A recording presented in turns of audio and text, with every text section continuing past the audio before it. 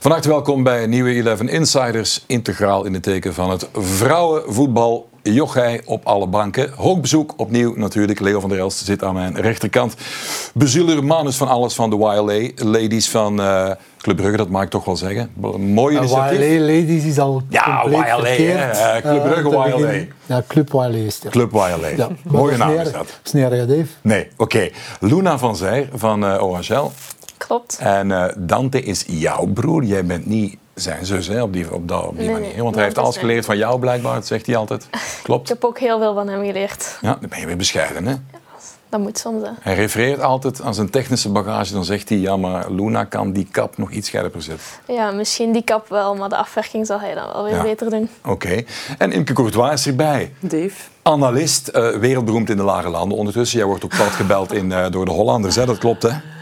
Ja, met momenten. Vooral als het over voetbal gaat, alleszins. Ja. En dat bevalt je? Jawel, zeker en vast. Het is een totaal andere benadering. Hè. Daar aan tafel zitten is iets anders dan in België aan tafel zitten. Dus ja, dat is zeker anders. Ja, je bent ook een ster van het voedsel aan het worden. Internationaal voor het zaalvoetbal. Mag dat tegenwoordig al gecombineerd worden of niet? Veld en zaal?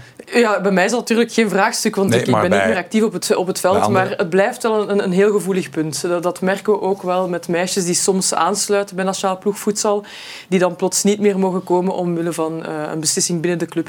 En dat is wel heel jammer, want ik ben echt wel ondertussen ook een bezieler geworden van het voedsel, omdat het zo leuk en interessant is. We beginnen heel open. Waar staan we met het voetbal in België op vrouwelijk gebied, Leo? Je hebt er een goed beeld van. We hebben nog een hele lange weg af te leggen, denk ik. Daar zijn veel voorbeelden voor van te geven. Je was coach, hè, voor alle duidelijkheid. Ik was vroeger coach, ja, nu algemeen manager. We proberen stappen te zetten. En ik denk verschillende ploegen in België door de omkadering toch wel wat te professionaliseren. Bij ons is dat op een hele speciale manier. Wij doen ook heel veel aan social media, omdat ik vind dat is van deze tijd. Hè. Dus je moet proberen om het vrouwenvoetbal ook op die manier in de picture te brengen. Maar we hebben nog een lange weg te gaan. Ja. Jij valt niet omver als er getiktok wordt, want jij was verbaasd. Hè? TikTok, Leo kent alles, van alle tijden. Ik ben Leo al steken op TikTok. Is het echt? Hij doet het goed. Ja. Wat droeg hij en welk dansje was het? Nee, het was gewoon... ik was coach, denk ik, en de meisjes speelden door mijn benen een panna. Ja. En dat is 1,3 miljoen keer bekeken. Hey, ongelooflijk, hè? Ja, wel 1,2 miljoen keer door mezelf. Ja, dat scheelt.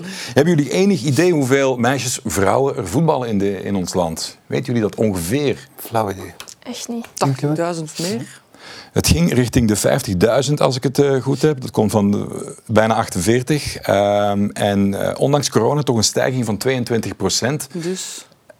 Ja, die toch zijn beginnen voetballen. Daar zijn de Red Flames natuurlijk onder andere mee verantwoordelijk voor. Daar hebben we het straks nog lang over. Even zo, jij kan goed vergelijken, Imke. Jij was er vroeger bij. Ik herinner me, Standaard gaan kijken, dan had je Standaard Femina. Geen gras op dat veldje achter de tribune. Klein kantine erbij. En tijdens de rust stonden supporters van de mannen. Ja, die stonden te wateren, zullen we maar zeggen, op dat veld. Ja, ik denk dat was gewoon vrouwenvoetbal. Ja, maar goed, ik denk dat dat eerder een noodoplossing was van als je naar het woud moet gaan, het dichtstbijzijnde grasveldje, waar dan geen gras op staat. Maar het is wel zo, vrouwenvoetbal komt van heel ver. En dat kan je twee gevoelens geven. Enerzijds kan je denken van, het gaat tergend traag. Maar ja, ik speelde 20 jaar geleden ook al voetbal. En als je die evolutie gaat bekijken, dan is het wel goed. Wat niet wegneemt dat we momenteel op een moeilijk kruispunt staan. Dat gevoel heb ik wel. Hè. Want ze hebben eigenlijk doorheen al die jaren gemakkelijkere stappen kunnen pakken. Zoals we gaan meer trainen. Dat was al een eerste stap binnen het vrouwenvoetbal. In plaats van 2 trainingen gaan we 3 keer trainen. Ja, we gaan zorgen dat we gaan de naam Red Flames uitvinden. Dat die meisjes een identiteit krijgen. Oké, tweede stap. En nu zitten ze op een punt dat ze nog altijd aan het zoeken zijn wat betreft competitie. Hoe kunnen die toch terug aantrekkelijk maken? Een businessplan maken rond vrouwenvoetbal blijkt heel moeilijk te zijn, want altijd vanaf een bepaald moment wordt het een business en dan is het van inkomsten en uitgaven. En dat is momenteel heel moeilijk, al zie ik daar wel 2 mooie voorbeelden. Enerzijds Club YLA, Wat ik daar geniaal vond, is zelf met een kledinglijn komen. De met merchandising, de naam YLA, slim, daar zit ook een verhaal achter. Het is ook hetzelfde, maar net genoeg anders dan de mannen van Club. Hè. Die YLA erbij, dat stadion. En ze krijgen een identiteit. En bij OHL, daar zullen we het straks ook nog wel over hebben, is natuurlijk het hele project van die meisjes die binnen de topsportschool gecentraliseerd zijn en de Yellow Flames en heel veel talent gebundeld in die ploeg die nu de vruchten beginnen te plukken. Maar klap eens uit de biecht. Luna, jij mag dan eens gaan kijken hoe het vroeger zat. Jij kan vergelijken met hoe het in het begin was en hoe het nu is. Wat is jouw meest bizarre herinnering van... Als je het nu zou vertellen dat niemand dat nog gelooft. Je begint te voetballen en in welke omstandigheden... Maar veel, hè. Dat is moeilijk. Ja, ik weet alleszins, we speelden in Nimi of andere kleine kleedkamertjes waar we soms moesten geëvacueerd worden omdat ergens nog een gasgeurtje hing en dat je kon vragen stellen van hoe veilig is het hier om ons om te kleden. Dat waren scenario's, maar evenzeer bij Rapide Wezenmaal Champions League spelen. En ga maar kijken naar de velden van Wezenmaal. Het veld op zich, ça va. Maar die kleedkamer, dat zijn 3 doucheknoppen waar dat je moet gaan zoeken naar de beste straal.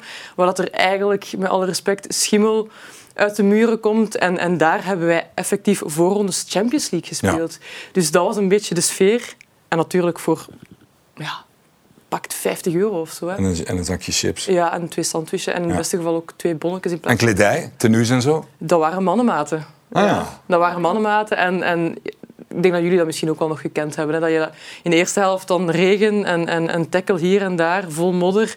Met die truitjes tot hier, die dan 70 kilo wegen op je schouders. In de rust gaan zitten, geen tweede truitje om te wisselen, maar dan terug het veld op. Andere tijden. Maar het had ook wel zijn charmes, voor alle duidelijkheid. Ik ben wel blij dat het geëvolueerd is, maar ik ben blij dat ik zo de 2 heb gekend. Maar het moest ook evolueren, hè? Want je zag ook heel vaak nog, waar ik gek van werd en nog altijd soms word, als ik op sociale media ploegen zie, de bak bier. Ja. Na de match in de kleedkamer, sorry. Bedoel, hoe was het, Leo? Ambiance? Ja, tuurlijk. Dat mag allemaal. Op een bepaald niveau. Ja, voilà. Het zijn ten eerste vrouwen, met alle respect, hè, maar een vrouw met een pint bier in haar handen is nog iets anders dan jij. Zeker in een kleedkamer na een voetbalwedstrijd. Dus wat vind jij ervan? Ja, nee, ik vind dat hij sowieso gelijk heeft. Dat gebeurt bij ons ook niet. Het is niet als je een wedstrijd gewonnen hebt, dat je dan met een pint bier daar moet staan of weet ik veel wat. Je bent blij dat je gewonnen bent en het gevierd, maar ja... Maar decompressie na de wedstrijd, wat verbroederen met de fans, dat moet toch kunnen? Tuurlijk. Maar ik denk dat dat bij hun is, bij ons is dat, in standaard is dat is overal. Hè. Dat die verbroedering er wel, of verzustering er wel mag zijn, maar... Weet je, ze springen soms iets te makkelijk om met sociale media. Ik verwittig mijn speelsters of onze speelsters daar toch altijd van dat ze eerst eens moeten nadenken voordat ze iets posten. En dat iedereen het ook kan zien, dat je er niet meer bij stilstaat eigenlijk. Hè? Voilà, dus dat is toch wel een gevaar waar ze moeten voor... dat is een beetje een moeilijke evenwichtsoefening, hè, want je voelt dat ze via omkadering... de context proberen te professionaliseren voor de meisjes. Ook de staf wordt uitgebreider, er wordt gelet op voeding, op fysieke paraatheid en dergelijke. Dus je vraagt steeds meer om je te gedragen als een prof aan je speelster. Maar natuurlijk blijf je daar op die hele dunne lijn van hoeveel verdient een meisje om onder andere je studies als minder prioritair te zetten, om heel wat andere sociale offers te maken. En dat is natuurlijk iets heel moeilijk wat ze moeten proberen om samen omhoog te laten gaan. En dat is echt wel een uitdaging. Maar niet te veel mediatraining geven, want dan gaan we het weer match per match bekijken en dan is elke tegenstander lastig en dan hebben wij geen job. Dan is de bal rond. Hè. Ja, dan is het voor ons weer veel te moeilijk. Ik denk dat ik het perfecte voorbeeld daarvan ben. Ik zit samen met mijn broer, dus wij zien duidelijk het verschil tussen een mannelijke prof en iemand die... Jij woont samen met Dante? Ja, inderdaad, in Leuven, in een appartement. En ik zie dat hij bijna evenveel traint als mij. Alleen moet ik nog naar school gaan, dat komt er dan ook nog eens bij. En als je dan ziet het verschil van wat de mannen verdienen of wat de vrouwen verdienen, is wel nog enorm groot. Ja. Dus inderdaad, zoals Imke zegt, wij doen bijna hetzelfde als hun, maar toch is het verschil nog wel... In 3 zinnen, hoe soigneert hij jou, die Dante? Som eens op, wat doet hij allemaal voor jou? Voor zijn kleine zus? Mijn eten staat klaar als ik thuis kom. Mijn was is, alles is gewassen. Toch niet gestreken? Tuurlijk wel. Dat is eigenlijk een beetje uw meid. Ja, samen met zijn vriendin zorgt hij wel heel goed voor mij. Allee, ongelooflijk. Zeg, het algemeen aanzien, het begrip, het respect van buitenaf. Is dat aan het veranderen? Voelen jullie dat? Ik denk wel dat ze dat voelen, de meisjes, maar er is toch nog altijd... Ja, want achter de rug die dunne, wordt er veel gezegd. Op plein publiek is het van nobel en we willen allemaal dat het groter en beter wordt en we hebben er allemaal respect voor. Het gaat ook heel vaak over het niveau. Hè. Dat je, als je live een wedstrijd ziet van vrouwenvoetbal, dat is uiteraard helemaal anders dan mannenvoetbal. Dat gaat niet zo snel. Er is redelijk wat afval in het spel soms. Dat is ook bij de mannen zo, maar ik bedoel, het is ook eigenlijk niet te vergelijken. Maar mensen beginnen dan te vergelijken en zeggen, maar ik heb daar naar een match gezien, OHL tegen Club Halle of weet ik veel wat. En, het is ook weer iets wat langs twee kanten werkt. Hè. Ik vind enerzijds, doordat meisjes dan meer atleten worden, dat is hetgene wat zij kunnen doen, eigenlijk langs hun kant. Maar ik vind dat wij media daar ook wel een hele belangrijke rol in hebben, want wij bepalen hoe we dat binnenbrengen in de huiskamers. Absoluut. En dan kan je je wel de vraag stellen van hoe zinvol is het om bijvoorbeeld Zulte Waregem tegen Aalst, met alle respect, om dat uit te zenden.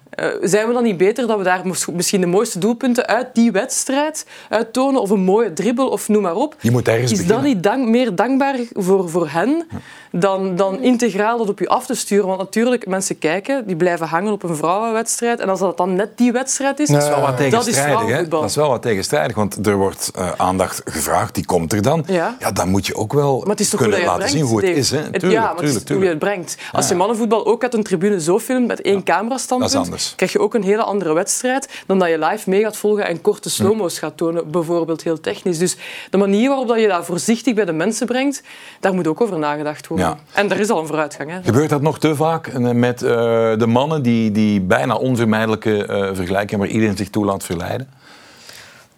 Ja, ik denk dat er sowieso nog wel een verschil op zit. Want als je nu ook ziet, er wordt op sociale media een post geplaatst van wat een vrije trap van een vrouwelijke voetbalster. Dan zijn de reacties daarop, ja, maar wat doet de keepster? Of wat doet de muur? De muur zakt naar beneden. Of ik zeg maar iets. In plaats van dat je zegt, dat was wel echt chic getrapt. Ik denk dat bij mannen natuurlijk wel iets minder voorkomt. Dat ze naar de negatieve puntjes gaan. Alles wordt bij het vrouwenvoetbal, vind ik, veel kritischer bekeken. Het is hetgeen dat Luna zegt, maakt een schitterende goal. En dan is het vooral het negatieve. De keepster stond verkeerd, de muur stond niet goed, weet ik veel wat. Maar. En dat is de taak van de media, wat Imke terecht zegt. Ik denk dat we misschien iets te snel naar die rechtstreekse uitzendingen zijn gegaan. Toch? Ik was ook meer een voorstander van een goede samenvatting. Kan de mensen meer triggeren dan negatief. Je ziet ook in de kijkcijfers dat heel veel mensen die naar een wedstrijd van vrouwen aan het kijken zijn en de wedstrijd valt een beetje tegen, dat ze afhaken, heel snel afhaken en dat ze direct hun commentaar, want dat is dan de norm. Ja, maar wat zegt dan de advocaat van de duivel? Die zegt dan, dan krijgen ze aan, het is nog niet goed. Nee, ik zou het gewoon op een andere manier nadenken, over een andere manier. Want wat weer wel het voordeel is van vrouwenvoetbal, als je ze daar krijgt, dan gaan ze veel sneller gecharmeerd zijn dan bij een mannenwedstrijd. Want je krijgt dan figuren, dat zijn meisjes die je nog bij wijze van spreken kan aanraken. Waar je nabijheid, waar je voelt dat een zekere doorgeleefde manier nog is van op het veld te staan of zo. Maar je moet ze wel daar krijgen. Ja, Luna, jij kan gewoon heel goed voetballen. Daar moeten we niet flauw over doen. Daar zouden ook wel heel veel mannelijke supporters of liefhebbers van het mannenvoetbal ook wel van kunnen genieten. Hè?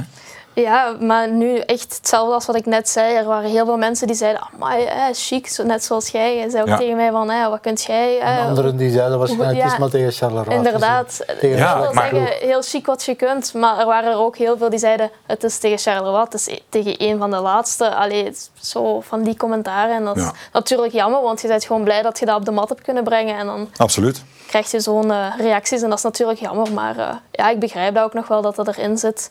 Voilà, ik hoop dat groeipijnen zijn. Ik hoop dat het zo nieuw is, dat de mens daar moet wennen van vrouwenvoetbal, dat ze stoppen met altijd die rechtstreekse vergelijking te maken met de mannen, want dat kan je niet vergelijken. Een tenniswedstrijd bij de mannen is ook niet hetzelfde als bij de vrouwen. Nee, absoluut. Maar ik hoop dat dat er inderdaad wel geleidelijk aan uitgaat. Maar jullie hebben wel een punt om dat gedeelte af te ronden, inderdaad, van naar die samenvatting en het volledig zien van dat afval en zo. Als je de verkeerde 20 minuten ziet bijvoorbeeld, dan heb je een heel ander beeld van de realiteit. Een andere perceptie over het vrouwenvoetbal. En dan zit dat in in dat hoofd en dan is dat verdomd moeilijk om dat eruit te krijgen. Ik bedoel... Ja, het bevestigt vaak een vooroordeel. Ja, voilà. Ja. En ook, ik heb het gezegd, hij ziet het trekt op niks. Ja. Sorry, en ook wel leuk, wat ook wel tof is eigenlijk, ik vind ook, we moeten ook niet heiliger zijn dan de paus. Iedereen heeft wel eens kritiek op welke sport en welke sector dan ook, of mannen en vrouwen zijn. Maar ik was zo toevallig ook een samenvatting aan het bekijken. Ik zag een jonge dame van Racing Genk, we hebben het er al over gehad. Ik heb er een tweet over gestuurd. Ik zag die afwerken. Gwen Duisters was het, denk ik. Wat een heerlijke voetbalster was dat. En dan hoor ik van Guido Brepoels dat hij vroeger geen techniek had en dat bijgestuurd is. Maar dat voetje eronder en stiften, dat zat toch behoorlijk in orde. Ja, inderdaad. En ik denk dat er zo heel veel spelers zijn in de Super League waar dat je van kunt verschieten wat dat die in een mars hebben en wat voor kwaliteiten dat de jonge speelsters nu in deze reeks hebben. Dus. Fysieke paraatheid, hoe zit dat? Ook een grote evolutie natuurlijk, tegen hoe het vroeger was, hoe het nu is. Voeding, controle erop, noem het allemaal maar op. Zelfrespect, atleten die hun eigen beter soigneren. Hoe zit dat? Paraatheid nu? Net als al de rest, daar wordt heel hard op ingezet. Hè. Vroeger loopte op het begin van het seizoen eens een bieptest en dat was het dan, werd ook niets mee gedaan. Ja. Je hebt het dan wel eens gelopen en dan heeft de coach een beeld van jij bent goed in orde, jij bent minder goed in orde. Maar nu, en dat was ook wel al in mijn tijd, zal ik maar zeggen, dat is niet zo belachelijk lang geleden, lopen we VMA's en dan word je in groepen onderverdeeld. Dus er wordt ook iets met die data gedaan. Bij de nationale ploeg worden vetpercentages gehanteerd, wat telkens meer de norm wordt, lig je erboven. Hoeveel heb jij nu? Weet je dat? Geen idee, maar ik heb... Was dat de primeur van... Ben je zwanger? Nee, helemaal niet. Je ziet er niet zwanger uit. Nee, dankjewel. Hoe komt dat hij dat zegt? Ik heb heel veel geluk. Omdat we er voor de uitzending al alles over primeurs. Dat was hier de verkeerde. Ja. Ik heb heel veel geluk met mijn lichaamsbouw. Ik ben een ectomorf. Goed metabolisme nog. Ja, ik zat altijd laag, maar niet zo omwille van mijn levensstijl. Eerder genetisch geluk, noem ik het. Terwijl anderen die naar een pak friet kijken, dat plakt er meteen aan. Hè. Ja, en het wordt steeds belangrijker, ook binnen clubs. Ja, inderdaad. Jij zit nu in dat actuele voetbal, zeg eens. Ja, ik zit er middenin. Bij OHL ik ga het dan vertellen over bij ons, want bij Club Wale en zo, dat weet ik zelf niet. Maar bij ons is het enorm geëvolueerd. We hebben GPS'en die alle data hebben van uw wedstrijden, van uw trainingen. Hoeveel heb je gelopen, hoe snel heb je gelopen. En al die kleine zaken die helpen gewoon die evolutie nog meer op te krikken. En ja, je hebt, zoals Imke zei, een diëtiste die daar constant mee bezig zijn. Wij nu hebben de hoofdcoach, dan nog 2 assistentcoachen, wat 2 jaar geleden of 1 jaar geleden ook al nog niet zo was. We hebben 3 physical coaches die er altijd op staan te kijken. Je hebt een kine en een dokter en ik denk dat je dat bij uw tijd misschien nog niet allemaal had. En ik denk als je dat ziet, is dat wel een heel mooie evolutie. En ik denk dat dat alleen nog maar stappen kan zetten. Ja. Wij bij Club Wale geven bijvoorbeeld na elke training de meisjes eten mee naar huis. Ja, dat heb ik dus gehoord en dat vind ik dus geniaal. En het schijnt ook dat gebracht wordt door een hele sympathieke man. En dat wordt dan nog... maar dan moet je dat eens toelichten, want dat vind ik heel interessant. Ik heb dat wel al gehoord dat jullie dat doen. Wij vonden en vinden dat het superbelangrijk is wat dat onze speelsters eten. Je bent nu bezig met betere types te proberen te creëren. Dus dan is voeding daar een heel belangrijk onderdeel van.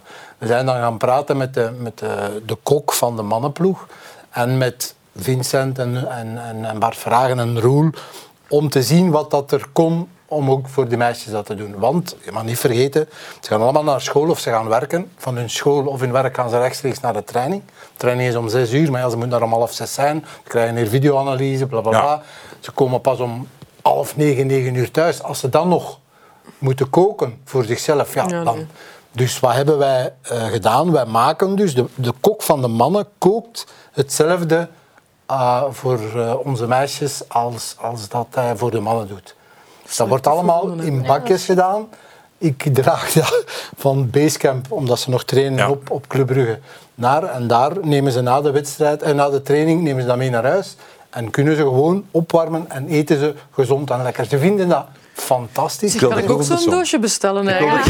Ik wil de proef op de som. Brugge komen halen. Dat is wel, gezien de benzineprijzen is dat misschien ook weer... Nee, maar dat is... Als je dat nu vertelt aan speelsters die geïnteresseerd zijn om naar Wale te komen, die hebben daar nog nooit van gehoord. Hè. Die vinden dat ook wel... Nee, maar die vinden dat ook wel fantastisch. Heb jij er al ooit van gehoord?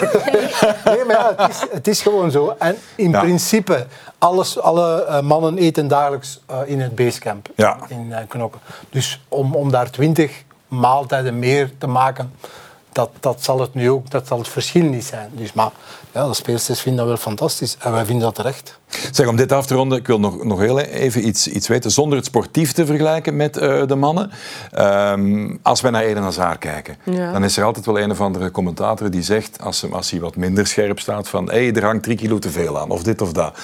Dat is dan bon ton om dat te zeggen, dan staat het land niet in brand. Zou dat ook kunnen in het vrouwenvoetbal, denk je? Is dat dan bodyshaming? Wordt het dan... Het ligt misschien wel iets gevoeliger, dat denk ik wel. Maar dat is meer omdat... Ja, ik denk als vrouw in de maatschappij op dit moment zijn er heel veel gevoeligheden. Dus als er dan iets verteld wordt in die lijn, ligt dat extra gevoelig. Dat is wel zo. Al is het wel zo, want om daar even toch op verder te gaan, bij vrouwen is dat wel vaker een moeilijkheid, gewicht in vergelijking met mannen. Vergis u niet, hè. Een vrouwenlichaam bestaat uit meer vet dan een man. Dus daar zijn andere percentages die gehanteerd worden. Maar ik merk dat steeds meer, ook binnen de nationale ploeg en dergelijke, dat daar wel... dat moeilijk is. Ja. Ik zie jou ook knikken in die voeding. Ja, ik denk dat je daar zeker op afgerekend kunt worden nu in het vrouwenvoetbal. Heb je het al meegemaakt? Nee, dat nog niet, maar ik weet wel dat ze daar heel streng op zijn en dat is ook nodig. Je speelt voetbal, je lichaam moet in staat zijn om te kunnen voetballen en ze zitten daar wel heel kort op, zowel in de club als op nationale ploeg. Raden ze je ook aan van doe dit of doe dat, want je moet toch wel aan dat percentage zitten qua vet en zo. Dus ze zijn daar wel enorm mee bezig. En ik denk, hoe meer het vrouwenvoetbal nog evolueert, hoe makkelijker dat voorbeeld van Eden Hazard misschien ook zou kunnen gebeuren. Heb je al collega's gehad of ploegmaten die daarop aangesproken werden? Die misschien op social media confronterende berichten kregen en daar toch wel mee in zaten? Goh, nee, niet direct, maar ik denk eerder zo als je kijkt naar de keepers die misschien wat kleiner zijn of wat breder gebouwd, zeggen ze wel rapper van... Ja, maar kijk hoe dat die in de goal staat of zo. Een vrouw wordt gewoon sneller afgerekend op lichamelijke dat is ook wel een issue, hè, want je zit met die hormonen, je zit met... wij zijn nu... Dat is dan de primeur die ik kan geven, of is het nog te vroeg? Geef hem al. Zorg wel dat het waar is. Want je zit al bijna aan je wagen, maar geef hem al. Nee, maar wij gaan volgend jaar... we zijn nog naar een goede naam aan het zoeken, maar we gaan een period coach aantrekken die de menstruatiecyclus van alle meisjes in kaart gaat brengen. Amai. Omdat er uit internationale onderzoeken is duidelijk gebleken dat in welke periode van de cyclus dat de meisjes ook zijn, ze soms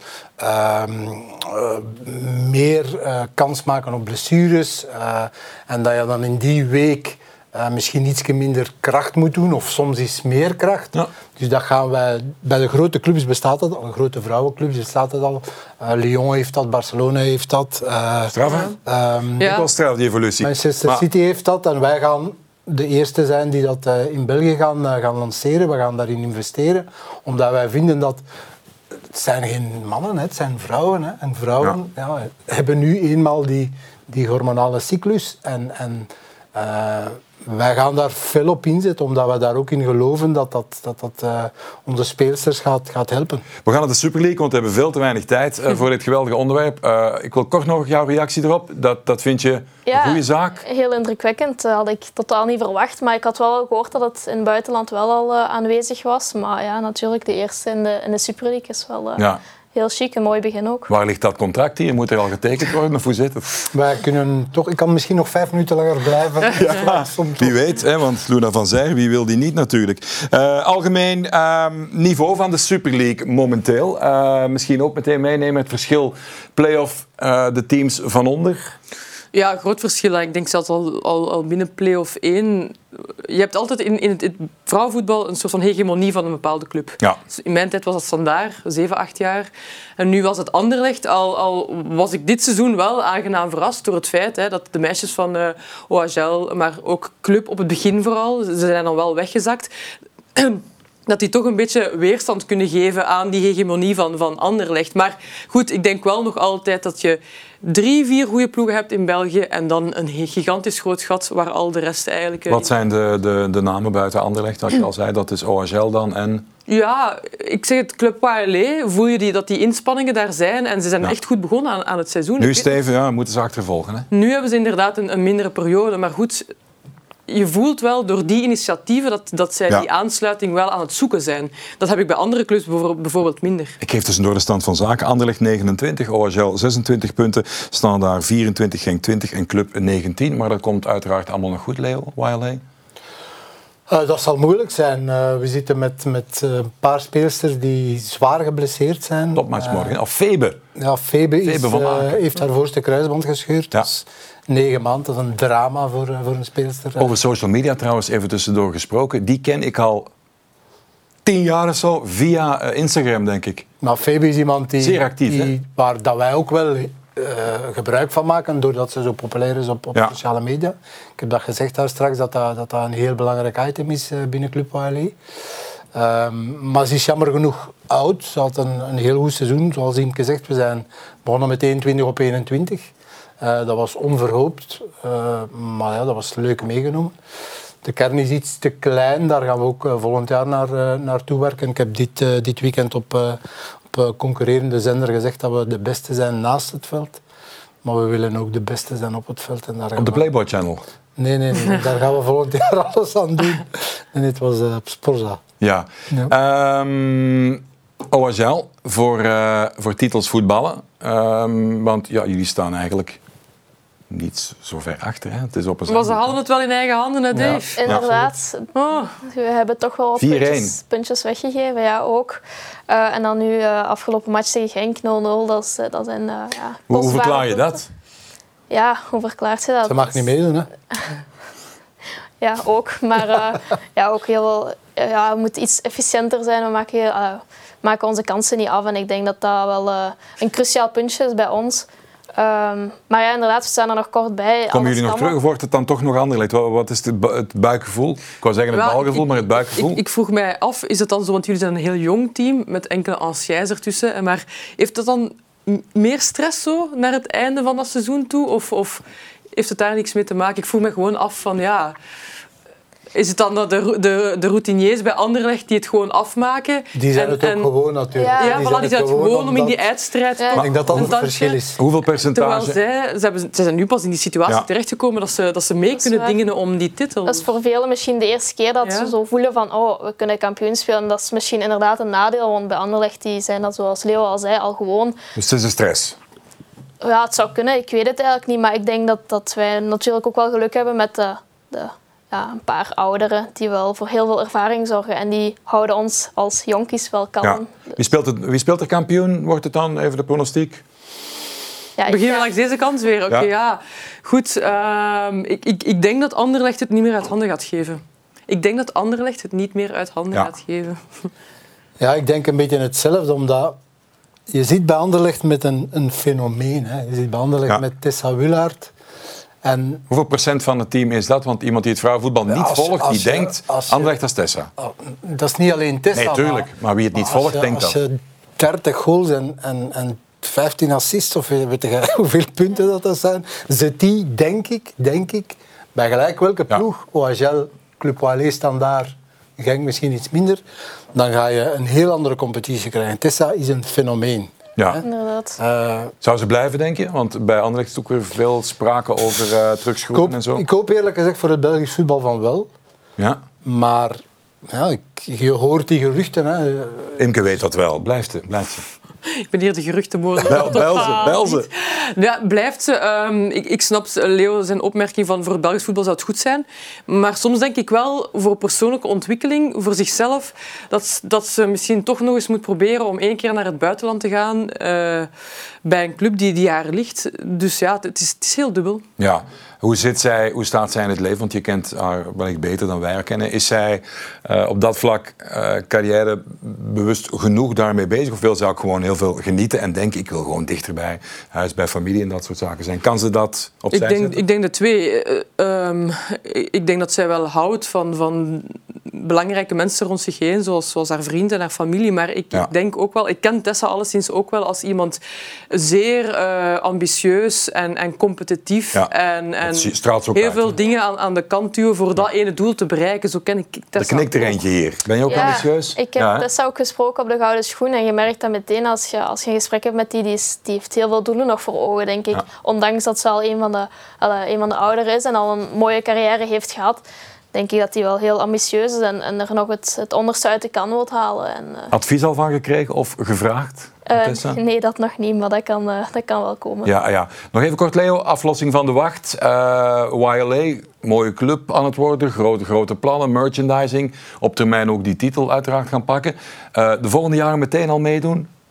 Dat zal de bedoeling zijn. Het plan is om volgend jaar mee te doen. Hè. Ja, voilà. Dat is heel ambitieus, maar ik vind ook dat je dat moet zijn gewoon. Tuurlijk. Weet je waar ik ook benieuwd naar ben, Leo?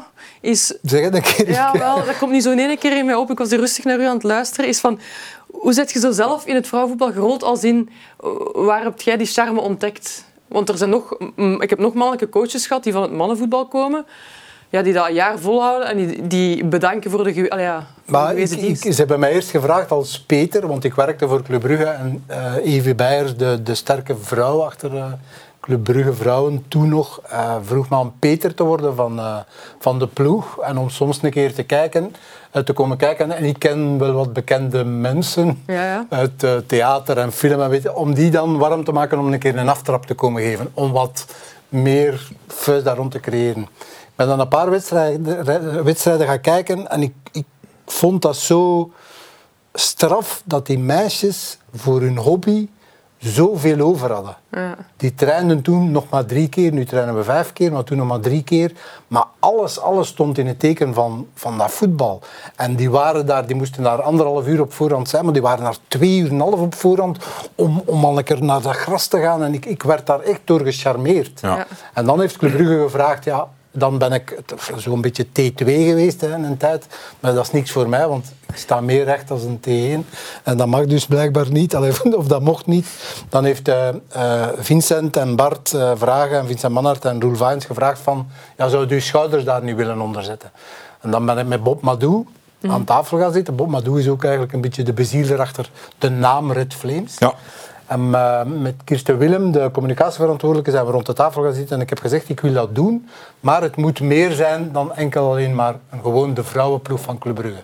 En dan zijn we beginnen brainstormen over een nieuwe naam, zijn we op Yvonne Lahoes gekomen, dat vonden wij een fantastisch verhaal. Sterke mevrouw die in de Club Brugge voetbalgeschiedenis iets heeft gedaan. Wij hebben dat Club YLA, want dat moest een beetje cool-achtig zijn, een beetje cool ook. Club Next, YLA. Ja, en zo is dat ook weer met de Youth Academy hebben we dat gedaan. Dus we zijn echt aan het brainstormen en uiteindelijk zetten we nog altijd stappen voor. En ik vind dat geweldig om te doen. Ik vind dat geweldig. Als ik met mijn bak eten naar de training kom, die meisjes die komen daar rondstaan. Die denken weer broccoli, gekookte pataten en zalm. Nee, maar die komen, en ze noemen mij nog altijd coaches de meeste. Die zeggen, coach, wat heb je bij? Dan komen die echt kijken, wow, dat is super. En ja, maar dat zijn zo van die kleine... Je krijgt enorm veel waardering. Wel, maar ik stel die vraag omdat ik toch merk dat het zoeken soms naar nieuwe coaches binnen het vrouwenvoetbal, dat moeilijk is om mensen die uit het mannenvoetbal komen, om zo'n keer een frisse wind, een coach die beloftevol... Ja, een klik maken. Hè? Ja, dat die toch niet de weg vinden naar het vrouwenvoetbal. En geduld hebben vaak ook. Ja, dingen die ze niet gewoon zijn, die gewoon zich niet kunnen aanpassen aan het niveau. En het is ook helemaal anders. Het is ook helemaal anders. Ik was nog even... Laatste, en dan gooi ik iets in de groep. Ik was en ik ben een roeper als coach. Ja. En ik heb heel vaak gedacht in mijn maar Van der Elst, stommerik, want je ziet daar dat meisje uit te kafferen en die tranen meteen. En doe dat een keer op een andere manier. Dat is niet makkelijk. Het vraagt een andere benadering. En niet iedereen voelt zich daarvoor beroepen. 91.553 toeschouwers. Luna, waar heb ik het over? Ja, over het aantal supporters bij Barcelona vrouwen. Hè. Ongelooflijk. Tegen wie was het? Het was niet tegen Real Madrid. Ja, dat is ongelooflijk. Hè. Champions League. Ik kan dat bijna niet geloven. Zet dat aan tot dromen. Want ik zag ook bij jullie op Scheervelde, mooie volle hoofdtribune. Dat zet is mij toch al aan, anders dat dan... zet mij aan tot dromen. Ja, maar... Maar ik heb 2 maanden gewerkt en gesleurd samen met onze hoofdsponsor Pepsi Max om een evenement te maken van een wedstrijd. En we hebben gezegd van oké, we gaan daar een DJ-boot zetten en we maken nieuwe sjaals van Wiley, coole sjaals. Iedereen krijgt een sjaal gratis, Pepsi heeft een Pepsi Max gratis. Doen er nog wat koekjes bij. De Leo's en de Frigo's zitten ook weer vol. Ja, 2 paletten. Uiteraard. En uiteindelijk hadden we 1652 inschrijvingen. Ja. Dus ze moesten zich inschrijven via de website van Club Brugge. En dan wisten we ook meteen wat data, hè, want dat is belangrijk. En nu gaan we daarmee aan de slag. Waarom hebben ze zich ingeschreven? Klantenbinding. Ja. Ja. Uiteindelijk waren er een kleine 1200 mensen. Wat komt er zo al kijken naar een duel onderin? Pakweg Woluwe of zo. Is dat 50 man, 100 man, 300 man? Maar zelfs, ik ben onlangs komen kijken naar de wedstrijd tussen Anderlecht en OHL. En zelfs daar was ik verbaasd. Dat is een topwedstrijd. Ja. Ja. Ze nummers 1 en 2 tegen elkaar. En hoeveel man zou daar geweest zijn? Het is moeilijk te schatten. Moeilijk maar om in te schatten, inderdaad. Ik denk dat je max de 700 zou aantikken. Of is dat te veel? Ik vind Dat dat is heel te veel. Hoe kan dat op korte termijn? Pak nu, ik kom heel af en toe wel eens bij de Giants ook eens, basketballers kijken. En dan heb je die muziek oppompend, die DJ erbij. Ja. Neem dat weg. Dat is een totaal andere sport en beleving, zeker in België basketbal. Wat zou er kunnen toegevoegd worden aan het vrouwenvoetbal om dat toch omhoog te pompen? Ja, ik denk dat we daarvoor naar onze noorderburen moeten gaan kijken. Nederland, want daar slagen ze daar wel in om heel vaak tribunes vol te krijgen. Al tijdens de jaren van de Benelux Om een gevoel hebben wij te tegen Twente gespeeld, vol stadion. Ja. Hoe doen ze dat? Ja, ik denk dat gewoon daar al verkopen meer ze in de een gevoel. maatschappij Ja. is Ja. ingebed. Dat leeft daar meer. Hè. Dat is daar, Feyenoord is nu een nieuwe club hè, die in Nederland speelt. Het was Feyenoord-Ajax, denk ik. Ja. Klassieker bij de mannen, dat zat vol. Hè. Dat stadion zat vol, bij de vrouwen ook. Hè. Figuren maken van de meisjes Ja. ook. Ja. Allee, Het rolmodellen. zorgen dat Mediatiseren. Ja, een beetje Social wel, eigenlijk media. wel. Want dan kom je daarvoor naar een stadion. Ja, de naam is gevallen, Feyenoord. Wat zijn voor jou zo in het buitenland zo teams, misschien niet te ver weg, waarvan jij denkt dat is echt de top, als ik dat ooit kan bereiken? Ja, ik kijk Wie dan zijn eerder dat? naar ploegen zoals Lyon of PSG. Ik vind, Janice Kaiman zit daar, hè? ja, inderdaad. Ik vind de Franse competitie in het vrouwenvoetbal wel heel aantrekkelijk, ook om naar te kijken. Maar inderdaad, zoals Imke net zei, in Nederland, als je kijkt gewoon nog maar naar de Oranje Leeuwinnen, dan, de ploeg van de Nederlandse vrouwen, gewoon op YouTube al, zijn die al zo bekend. Ik denk elk Nederlands meisje dat voetbalt, kijkt naar hun ook op een YouTube-kanaal. En dat maakt hen ook zo populair, denk ik. Niet alleen hun voetbalkwaliteiten, maar ook hoe dat ze zijn op sociale media. En Ja, je moet ook, bij de Nederlanders speelt dan een Lieke Martens, die speelt bij Barcelona. Ja. Dat is echt een rolmodel. Hè. Inderdaad. De meeste speelsters van de Oranje Leeuwinnen spelen ook bij buitenlandse topclubs. hè. Ja, maar ja, wij hebben er ook bij Dijon, bij Sassuolo, Ja, bij Lieke Martens nog gepasseerd bij Reading, Standaard. Tenerife, Ja, Lyon, inderdaad, klopt. Hoffenheim. Ja, maar dat was toen al duidelijk zichtbaar, hoor. Ik heb er toen nog mee samengespeeld met Lieke Martens. Die heeft 3-4 maanden Standaard. En toen wist je al van, ja, Dat zal niks voor ons zijn. zelfs geen seizoen blijft je hier. Die was toen al zo waanzinnig goed. Maar ja, ik denk dat de topploegen zijn inderdaad Barcelona, PSG. Maar ja, we moeten ook Lyon. van onderuit werken, hè, zoals dat ze ook bij de jongens doen. Hè. Investeren in goede jeugdcoaches voor de meisjes ook. Ja. Superbelangrijk dat die... Die vinden ze ook moeilijk, hè, de gediplomeerde trainers, om een voldoende te Ja, vinden. dat klopt. Ja, dat klopt. Maar daar ik denk dat de voetbalbond daar ook aan het investeren is om door bepaalde initiatieven jonge meisjes zo snel mogelijk te laten voetballen op niveau, begeleid door goede coaches. Ik heb dus nog een grappige vraag voor dummies. Okay. We hadden het er net over Barcelona-Real Madrid. Gewoon from the top of my head. Stel, jullie spelen daartegen. Is dat dan een slagpartij of hoe zit dat? ja, ik Qua denk, niveau. als ik eerlijk mag zijn, zal dat wel een vrees het. slagpartij Want zijn. Red Flames, wat was het tegen? Was het tegen Armenië die wedstrijd daar? Ik geloof tegen Armenië was het 19-0. Ja, dat zijn inderdaad... Ja, dat zijn van die Maar dat is gevallen. niet goed, hè. Dat is om te Nee, lachen dat is- Dat eigenlijk. is niet goed. Hè, Dat is voor geen de- Eigenlijk is dat niet reclame, goed. Nee. Dat is om te lachen. Was het 7-0 tegen Kosovo, denk ik ook? Ja, maar dat heb je dus wel nog in het vrouwenvoetbal, dat klopt. Ja. Ja. Maar goed, dat is ook heel... Dat speelt je tegen landen waar dat het vrouwenvoetbal België in de jaren 90 was. Hè. Vergis u niet. Hè. Allee, voetbal zit ook altijd in de koker van geografische grenzen van een land zelf. Hè. Dus Kosovo, Armenië... Daar is vrouwenvoetbal helemaal nog niet ontwikkeld. Dus op zich kan je het daar wel verklaren. Ik zou zeggen, alle aandacht op de eigen competitie. Enerzijds Red Flames, dat is goed goed geïdentificeerd. Ja. Maar vooral investeer alsjeblieft naar duidelijk beleid binnen de clubs en help die clubs mee op weg om jonge meisjes mee op te leiden. Daar ligt volgens mij. Maar er moet ook meer getraind worden. Dat komt van de women's football manager, Katrien Jans, komt dat ook uit? Meer getraind. Ik denk niet dat er veel meer getraind moet worden. Ik denk niet dat dat het grootste probleem is. Dat wordt toch zo gesteld. Wat dan wel? Ze trainen al bijna evenveel als de mannen. Waar is dan het pijnpunt wel? Het pijnpunt is gewoon, je zit met, stel je hebt 10 clubs over heel België en die jeugdopleiding, die samen met de combinatie van studeren enzovoort, daar zit nog geen rode draad, nog geen lijn in. Die clubs die zijn bezig met hun eerste ploeg om die in leven te houden, waardoor dat die volgens mij veel te weinig tijd en geld hebben om te investeren in hun jeugdopleiding. Ja. Geen enkel club werkt met satellietploegen, ook dat begrijp ik niet. Ik denk van laat meisjes zo lang mogelijk in hun omgeving interprovinciaal met jongens spelen. Inderdaad. Scout die, nodig die 1 keer per maand uit op je club, laat die dan eens samenkomen, hou die in doog. Hoe evolueert die? Ja. En ene keer als die klaar is, op 16 jaar of jonger, meestal zit je rond die leeftijd wel bij een eerste ploeg bij de vrouwen, en haal die dan naar je club. Maar daar wordt precies niet over nagedacht. En dat doen wij wel. Hè. Dat wil ik wel eens weten. Wij hebben een samenwerking met de West Flames. What's in a name? Dat zijn allemaal meisjes... Heb jij dat ook verzonnen? Nee. Dat zijn allemaal meisjes die bij de jongens spelen in hun eigen club. Ja. Maar die spelen onder de vlag van Club Brugge. Van Club Wallé, spelen die vriendenwedstrijden, trainen die samen en spelen die toernooien. Het is de bedoeling om ze kwalitatieve trainingen te geven. Zeg niet dat ze geen kwalitatieve trainingen krijgen in hun club, maar ze spelen daar in een jongenscompetitie.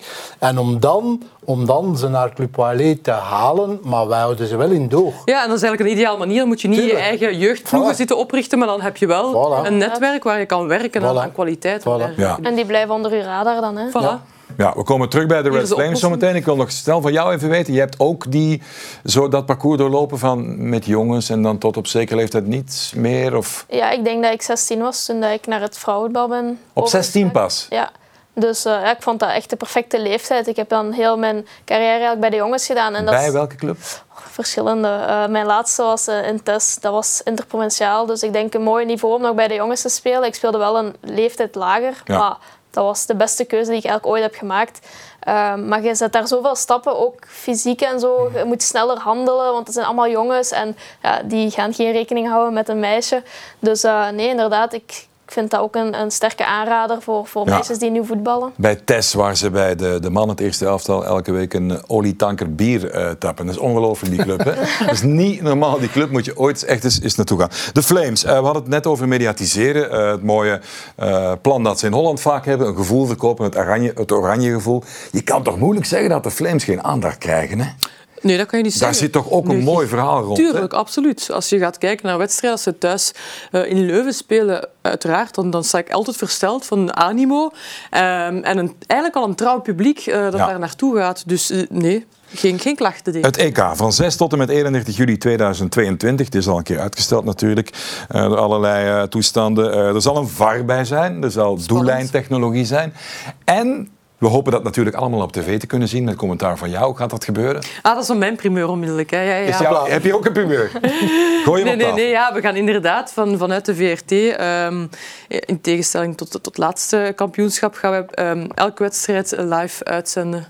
Ja, dus dat is echt wel niet alleen van de Red Flames, maar dus ook alle andere live wedstrijden. Ga jij dat hosten of commentaar? Wat ga je doen? Bij de Flames gaat er uiteraard altijd ook een omkadering zijn. Welke rol ik juist ga spelen, dat gaan we nog allemaal bekijken. Dat is staat nog niet vast. Maar we zijn er nu wel al in volle opbouw voor en dan alles aan het uitdokteren. Om dat toch een push te geven, dat zoveel mogelijk mensen daar warm voor lopen. Dat is zeker. Nou, je mag niet vergeten dat er ook wel toplanden gaan spelen. Dus je gaat effectief wel mooie wedstrijden zien. Want de meisjes van Frankrijk, dat zijn atletes geworden allemaal. Hè. Absoluut. Dus we gaan daar. Ik kijk er ook met heel veel belangstelling naar uit om toch zoveel mogelijk wedstrijden mee te pikken. Hè. Luna, jij wilde er iets aan toevoegen, denk ik. Ja, ik wou zeggen, voor mensen die nog niet zo'n fan zijn van vrouwenvoetbal, is dat zeker een aanrader om naar die matchen te kijken. Want kun je soms wel verschieten van het niveau dat daar op de mat wordt gebracht. Dat maak jij over een paar jaar ook mee, want dan ben je natuurlijk titularis en nummer 10 van de Rode Duivels, die brosseert op vrije trap en die diepe spitsen diep stuurt op techniek. Of ben ik nu te Ja, nee, ik denk, wel aan het dromen. Ik denk vooral voetjes op de grond en blijven werken. En dat is natuurlijk een droom en nog steeds een doel dat ik ooit zou willen behalen. Dus ik denk dat ik daar nog altijd alles voor ga willen doen. Ja. Ze is wel een goed gemediatraind door Dante, hè? Ja. Maar jongens, echt, België. Het is niet alleen goed mediatraind, maar het is ook wel een hele goeie. Ik denk echt dat we nog een half uur lang moeten blijven. Ligt hier nog papier? Ik heb papier. Hebben we inkt? Zou je tekenen? Dat mag niet vragen. Daar moet je niet op antwoorden. Oké, los daarvan. Dames en heren, het EK. België in de groep met Frankrijk, Italië en IJsland. Dan zou je denken, IJsland, wat is IJsland? Maar het leunt wel. De Scandinavië daarboven, altijd goede voetballanden in het vrouwenvoetbal. Die staan allemaal boven ons op de ranking. Ja, dat is waar. Ik weet dat de bondscoach Serneels vooral met IJsland niet zo tevreden was die laatste pot, maar het sterkste land uit die pot. Dat hij liever een ander land daar gelood had. Maar dat is toch maar dat staat in de buurt. Evenwicht? Ja, ik denk IJsland en ik blijf ook nog altijd, ik weet het, Italië, het is een ploeg die duidelijk niet ligt, hè, want ze hebben daardoor vorige deelname het WK gemist. Ja. Maar dat is toch nog steeds een ploeg waarvan ik denk, als de Flames 100% een goede dag hebben, dan moeten zij ook voorbij Italië kunnen geraken. Dus het kan echt de twee richtingen uitgaan. Voor degenen die het echt niet volgen, wat zijn, je mag er 3 of 4 noemen, wat zijn ik ga toch eens even naar het mannenvoetbal, maar gewoon puur qua namen, om een goed beeld te scheppen. Wie is de Bruyne, de Hazard, de Lukaku en zeg maar, doen we er nog eentje bij. Dat is Tessa en de Kenny misschien, of... Ja, Giannis inderdaad, de Kenny. Biesmans is ook een belangrijke persoon op het veld. Maar goed, ze zijn allemaal belangrijk. Want ik vind het al heel moeilijk om het woordje belangrijk te zeggen. Maar ik denk dat dat een beetje de steunpilaren zijn die er al heel lang bij zijn. En die een zekere rust en maturiteit wel kunnen uitstralen op zo'n toernooi. Waar dat de rest dan eigenlijk op kan leunen en hun eigen talent kan uitbuiten. Zou jij in dit elftal je plek hebben? 10 jaar terug? Dat vind ik ook een moeilijke vraag. Wat denk jij, Luna? Dat is ook heel moeilijk voor haar, want zij heeft me niet zoveel... Ja, maar ze zegt ja. Ze heeft jou nooit zien spelen. Een beetje vertrouwen hebben, dat mag je. Ze kent jou van MySpace, want YouTube bestond toen nog niet. Het vorige EK voor mij was wel een moeilijke, omdat ik eigenlijk het jaar daarvoor een hele zware blessure heb gehad. Dan wel in de club een jaar heb gespeeld. Maar ik weet ook wel, ik ken de bondscoach een beetje. En de bondscoach is iemand die een beetje vasthoudt aan zijn principes en aan zijn vertrouwde ploeg. Ja. Waardoor ik eigenlijk wel op voorhand al wist van het gaat moeilijk zijn omwille van het lang oud zijn, om daar een plaats te krijgen. Wat jullie wel gemeen hebben, denk ik, jullie zijn niet op jullie mond gevallen, maar op een eerlijk charmante manier. Ligt dat soms moeilijk in het voetbal? Hoezo? Ja, je hebt een eigen mening. Dat is waar. Dat ligt niet altijd even makkelijk. Maar op internationaal vlak ook, want bondscoach zijn is ook vaak een beetje schipperen, een beetje de kerk in het midden houden. Ik denk... Vroeger was dat zelfs bij de Rode Duivels 11 Vlamingen, 11 Walen. En er valt er eentje weg. Dan moeten we een andere pakken. Ik ga heel eerlijk zijn. Ik denk dat ik in heel mijn carrière goede en slechte coaches heb gehad. Dat is bij elke speler waarschijnlijk zo. Maar de coaches waarmee ik de beste band had, was wel een coach die ruimte liet om op zijn minst naar mijn mening te luisteren. Ik was niet iemand die iets opeiste, maar ik wou wel in dialoog kunnen gaan. En laat ons zeggen dat niet elke coach die kwaliteit heeft om ruimte te laten aan speelsters of spelers om dat te doen. Maar ik heb dat wel nodig. En als een coach dat doet bij mij, dan geef ik alles. Geef ik echt alles. Dat is hoe ik in elkaar zit. Wat is buiten de evidente reden, wat is er nog verantwoordelijk voor het feit dat Amerika, Zweden, Frankrijk, Duitsland, Nederland, Canada, dat de echte top is? Is dat grotere landen? Ja, en ook vroeger. Ja, Canada is niet zo heel groot. Het is een gigantisch groot land, maar qua bevolking valt dat lelijk tegen. Ze. De Title 9 of Title zoveel effect. Ja. Ze hebben op een bepaald moment in Amerika een soort van wetgeving gehad dat er evenveel jongens als meisjes binnen sporten, binnen colleges en dergelijke universiteiten beurzen moesten krijgen of kunnen krijgen binnen een sport. En dat heeft enorm veel invloed gehad op vrouwensport in het algemeen binnen Amerika. Dus dat is eigenlijk vanuit de scholen uit meisjes platform en kans geven om zich motorisch of sportief te ontwikkelen. Ja. Staat de opvolging klaar, denk je, voor deze generatie Flames om de kloof te kunnen dichten? Wat denk jij, Luna? Ja, nee. We hebben net ook vooral heel ervaren speelsters opgenoemd, maar ik denk dat we ook niet mogen vergeten. Nu bij mij zie ik dat vooral OHL heeft ook al een paar speelsters die bij de Red Flames zitten. Jonge speelsters, die ook nog heel veel stappen kunnen zetten, heel veel talent hebben. Ja. En ik denk dat we daar ook zeker klaar voor moeten zijn dat er nog heel veel jong talent gaat binnenstromen. Ik ben eens aan het tellen bij jullie. 1, 2, 3, 4, 5. Dat is niet min, hè? in de kern van Yves Serneels. Samen met Anderlecht hofleverancier, denk ik. Hè? Ja. Maar goed, als je kijkt naar die speelsters, Dave, van 17 tot nu ook. Hè. Dat zijn degenen die je een beetje aan het werk ziet. Ja. Qua techniek, dat kun je niet meer vergelijken. Met 5 jaar geleden zelfs. Die meisjes die zijn technisch begaafd. Dat is ongelooflijk. En daar zit de meeste progressie in de komende jaren. Conclusie, we zijn op de goede weg. Veel initiatieven, publieke belangstelling. Er is nog veel werk. Ja. Slotvraag, het EK, hoe ver geraken we? Het Flame, dat is natuurlijk koffiedik kijken, glazen bol. Tweede ronde. Niet bij jou beginnen. Tweede ronde, dat halen we. Sterke groep, hè? Dat is voor vrouwenvoetbal. Ik ga geen druk leggen op Yves, want ik heb hem graag, maar tweede ronde zou toch moeten. Luna? Ik sluit mij daarbij aan. Tweede ronde. Ja. Met een stuntje misschien tegen toch Italië eens pakken. Het zou mooi zijn. 0-0 winnen met de penalties. Ja. Voilà, kijk. En dan niet in montage die beslissende penalty laten stoppen door iemand. Nee. Dat is natuurlijk inside information. Andoni Zubizarreta voor de kenners. We halen de kwartfinale natuurlijk in. Nee, ik moet me toch gewoon aansluiten met mijn 2 collega's hier. Ik denk dat zij een wijze uitspraak gedaan hebben door te zeggen tweede ronde. Ja. Hartelijk dank, Imke. Veel plezier ook met dat EK. Dat is nog een tijdje weg natuurlijk, maar we gaan ervan genieten. Leo van der Els, veel succes met de YLA. Ja. De girls van de YLA. En Luna van Zij, ik ben benieuwd. We gaan het volgen, hè, want ik voel er is wel iets gegroeid hier vandaag precies.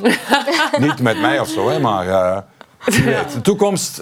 Luna speelt niet veel en iedereen in België vindt dat onterecht. Ja. Dus. Ja, en ik kan je toch om af te ronden toch even aanraden. Google het gewoon even, gooi het in YouTube. Kijk eens naar die doelpunten die we straks gezien hebben tegen Charleroi, tegen andere teams. Is toch wel knap hoor. Graag tot de volgende 11 Insiders. Je kan het allemaal herbekijken, beluisteren van YouTube tot Spotify, op je iPhone, overal waar je maar wil. En volgende week zijn wij er gewoon opnieuw. Bye bye.